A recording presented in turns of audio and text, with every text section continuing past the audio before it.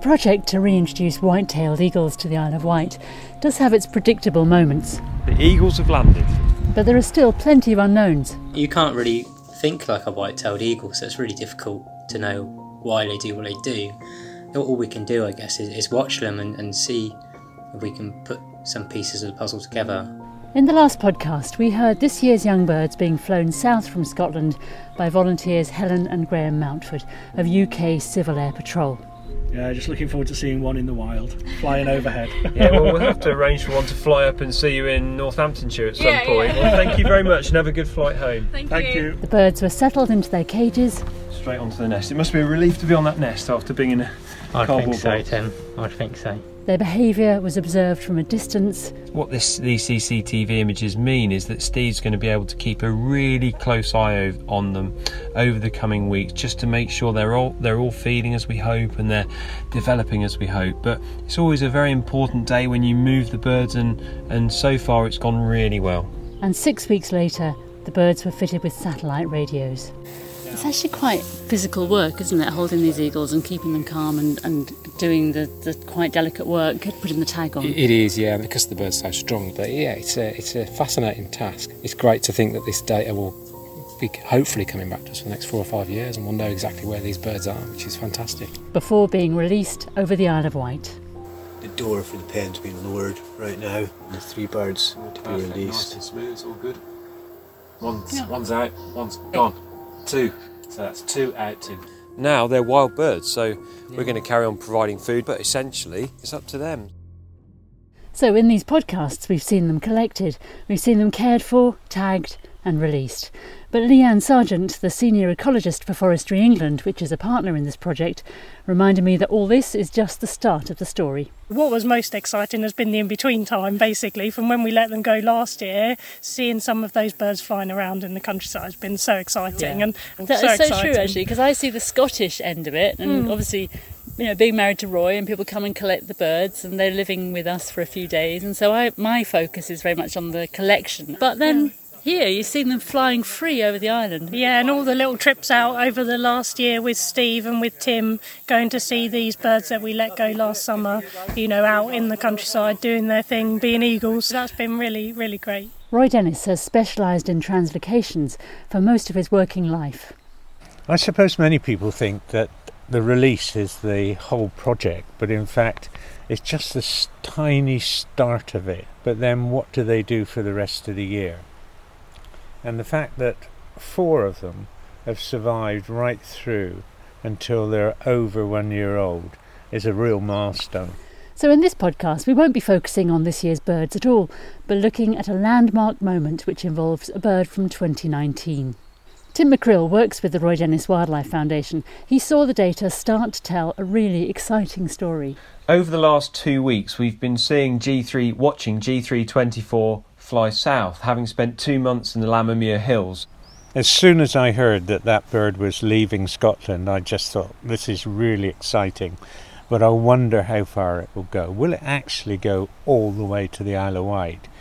She's been slowly making her way down through eastern England, and slowly but surely she's got closer to the Isle of Wight, and then she was just in West Sussex, and then she was seen in Hampshire in the South Downs, and so she was getting really close, and we were just waiting for the moment that she went back across the Solent and back to the Isle of Wight.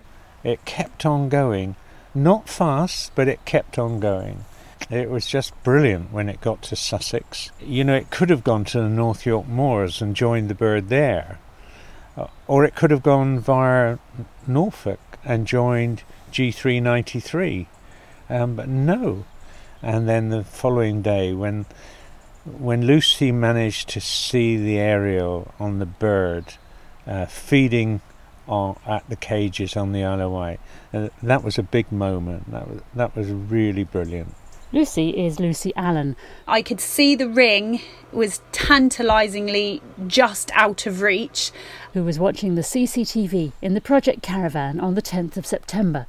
She saw a white-tailed eagle which was not behaving like the usual visitors to the feeding station. This bird was walking around on the ground and looking up at the perches first before making a move. She then wandered down the field, hopped up onto one of the lower feeding perches and there started to eat.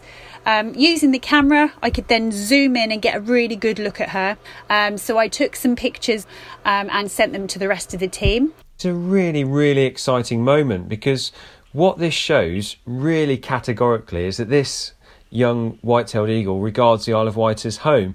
You know, she did that fantastic flight up to Northumberland and then Scotland and got as far as the Firth of Forth. So, you know, we're talking about over 400 miles.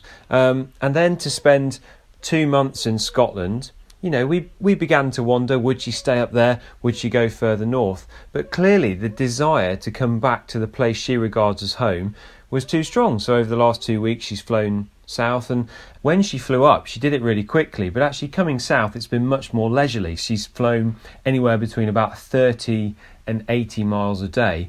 But if you look at the map, it's a pretty direct route back to the Isle of Wight. So it's quite clear from the outset that although she's taken her time, she knew exactly where she was going. And now the fact she's back at the release site just proves that that is the place she regards as home. And of course, that's what this project is all about. It's about establishing a group of white-tailed eagles who think of the south coast of England as the Isle of Wight as home. So yeah, it is really exciting. Steve Egerton-Reid, the project officer on the Isle of Wight, is in the best position to observe what G324 is up to now that she's back. So you, Steve, are presumably seeing G324 every day. I see her a fair few times a week. I don't always see her because white-tailed eagles, even though they're massive birds, and you'd think you'd just see them wherever you went, they're really good at hiding, and they sort of blend into the trees, and especially this time of year. I mean, it's still like all the oak trees still have their leaves, and it's remarkable how well camouflaged a massive bird can be. So I don't see her every day, but when I do see her, it's quite clear who she is because she's molted considerably, and her feathering is much lighter than it was this time last year, and consequently it's much lighter than the birds that were released this year. But it's very clear without even looking too carefully which birds are the older birds and which are the younger birds, just in the way that they behave. And the older birds have this sort of confidence about them, and this almost this agility about the way they fly as well that the younger birds perhaps don't have. And you know, just the way they hold themselves seems so much more assured. So is she coming to the feeding station? She comes to the feeding station occasionally with G274, the other bird from last year's release that's still around. But the last sort of week or so, she hasn't really come back to a feeding table. Whether that's because she's not really used to feeding off it or she's just finding her own food, I'm not 100% sure. But we know that G274, the male we released last year who's hung around, we know he's been very good at catching mullet from the estuaries on the island, one of the places that she likes to hang around as well. But he's also been catching cuttlefish, so it's potential that she's catching cuttlefish. But perhaps most likely is that she's chasing down rabbits, like it seems she was doing in southeast Scotland.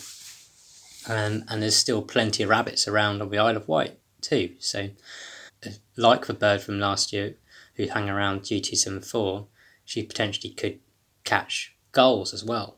Are you still following her on the satellite tracker as well, so you can see where she is? Yeah, so we can watch her data and see where she's going, and it's no surprise really that she's gone back to some of her favourite spots on the island.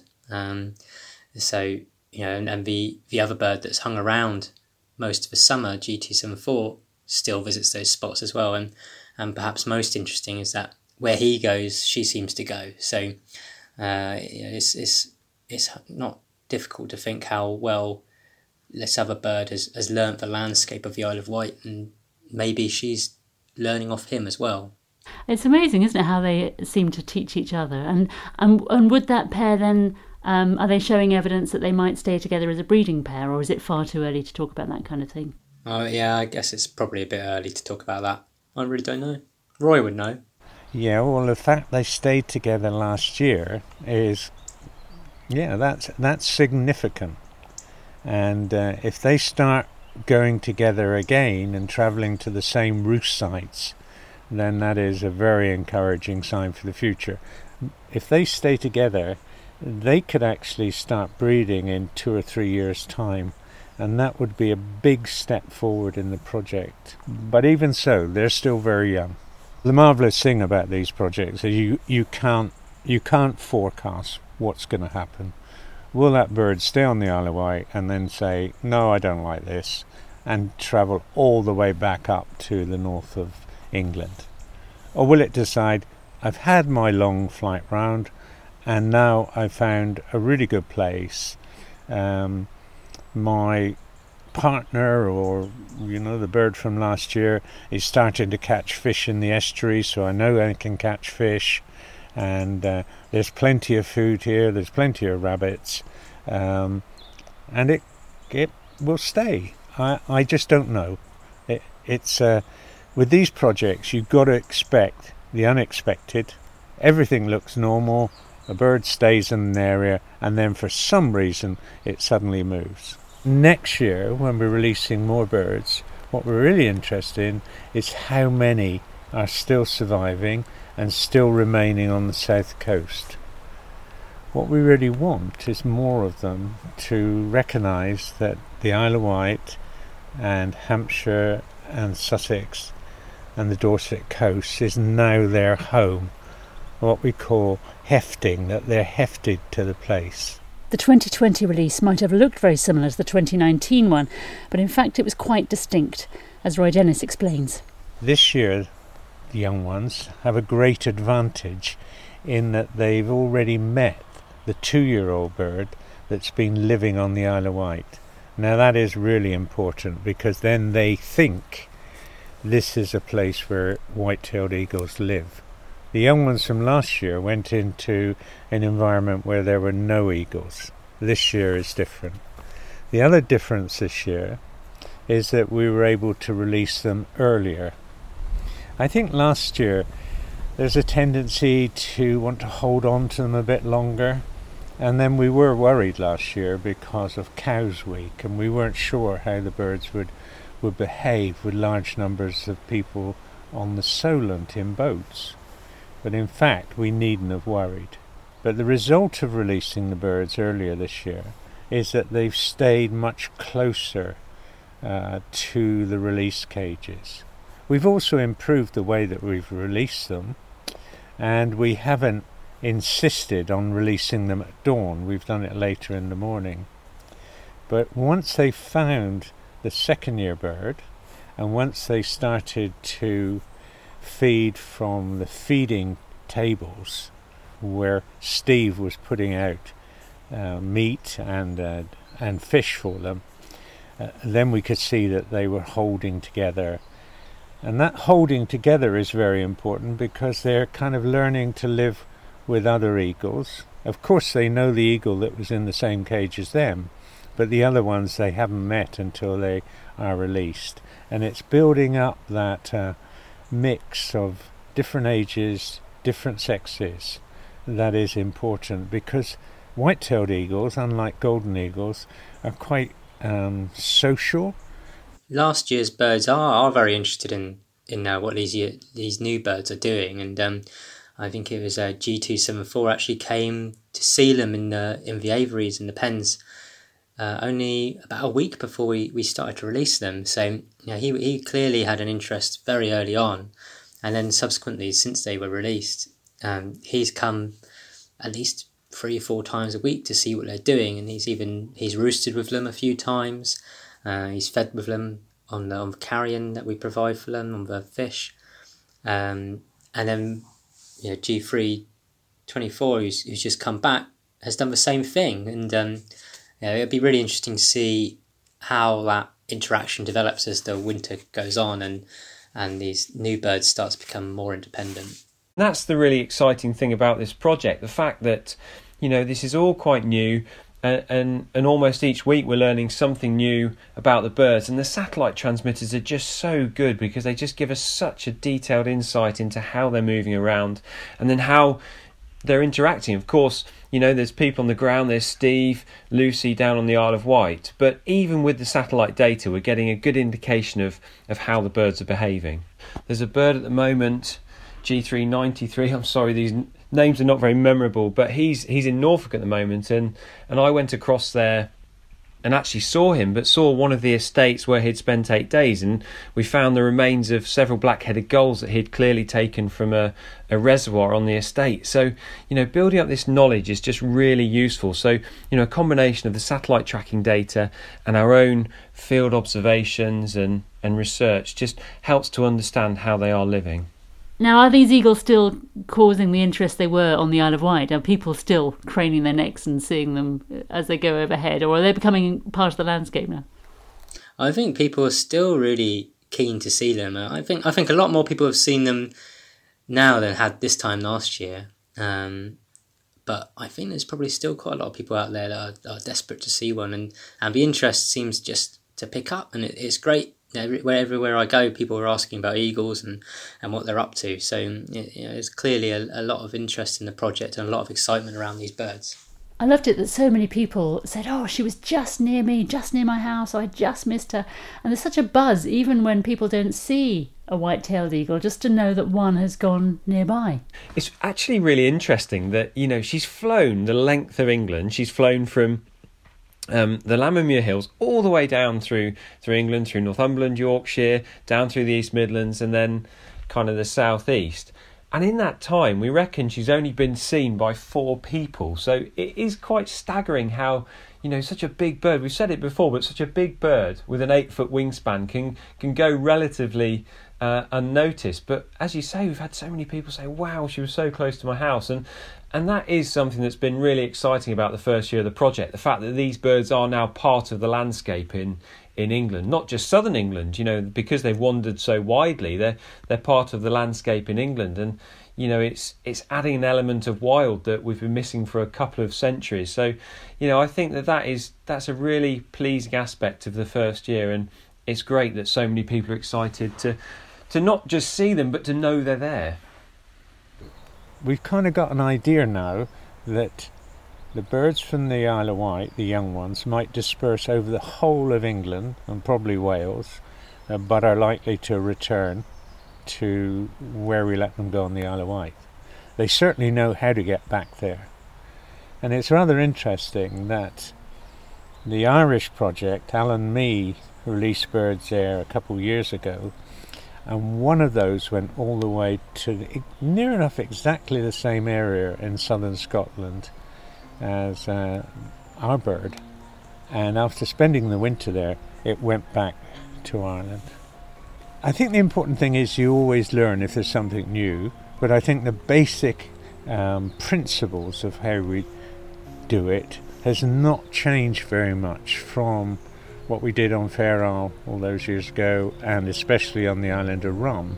I think the big change we made was when we started to keep the birds together in 2s and 3s in cages rather than solitary. And I think the other thing we've learned is to release the birds only a week or 2 after normal fledging rather than holding on for longer. Next year, when we're releasing more birds, what we really want is more of them to recognise that the Isle of Wight and Hampshire and Sussex and the Dorset coast is now their home, what we call hefting, that they're hefted to the place. What we're really interested in is how many are still surviving and still remaining on the south coast. And of course we'll be following that story to see what does happen next. For more information on this project and on others, go to www.roydennis.org or the Roy Dennis Wildlife Foundation's Facebook page. Thank you very much to everyone who continues to support our work. The music Realness by Kai Engel is downloadable from the Free Music Archive.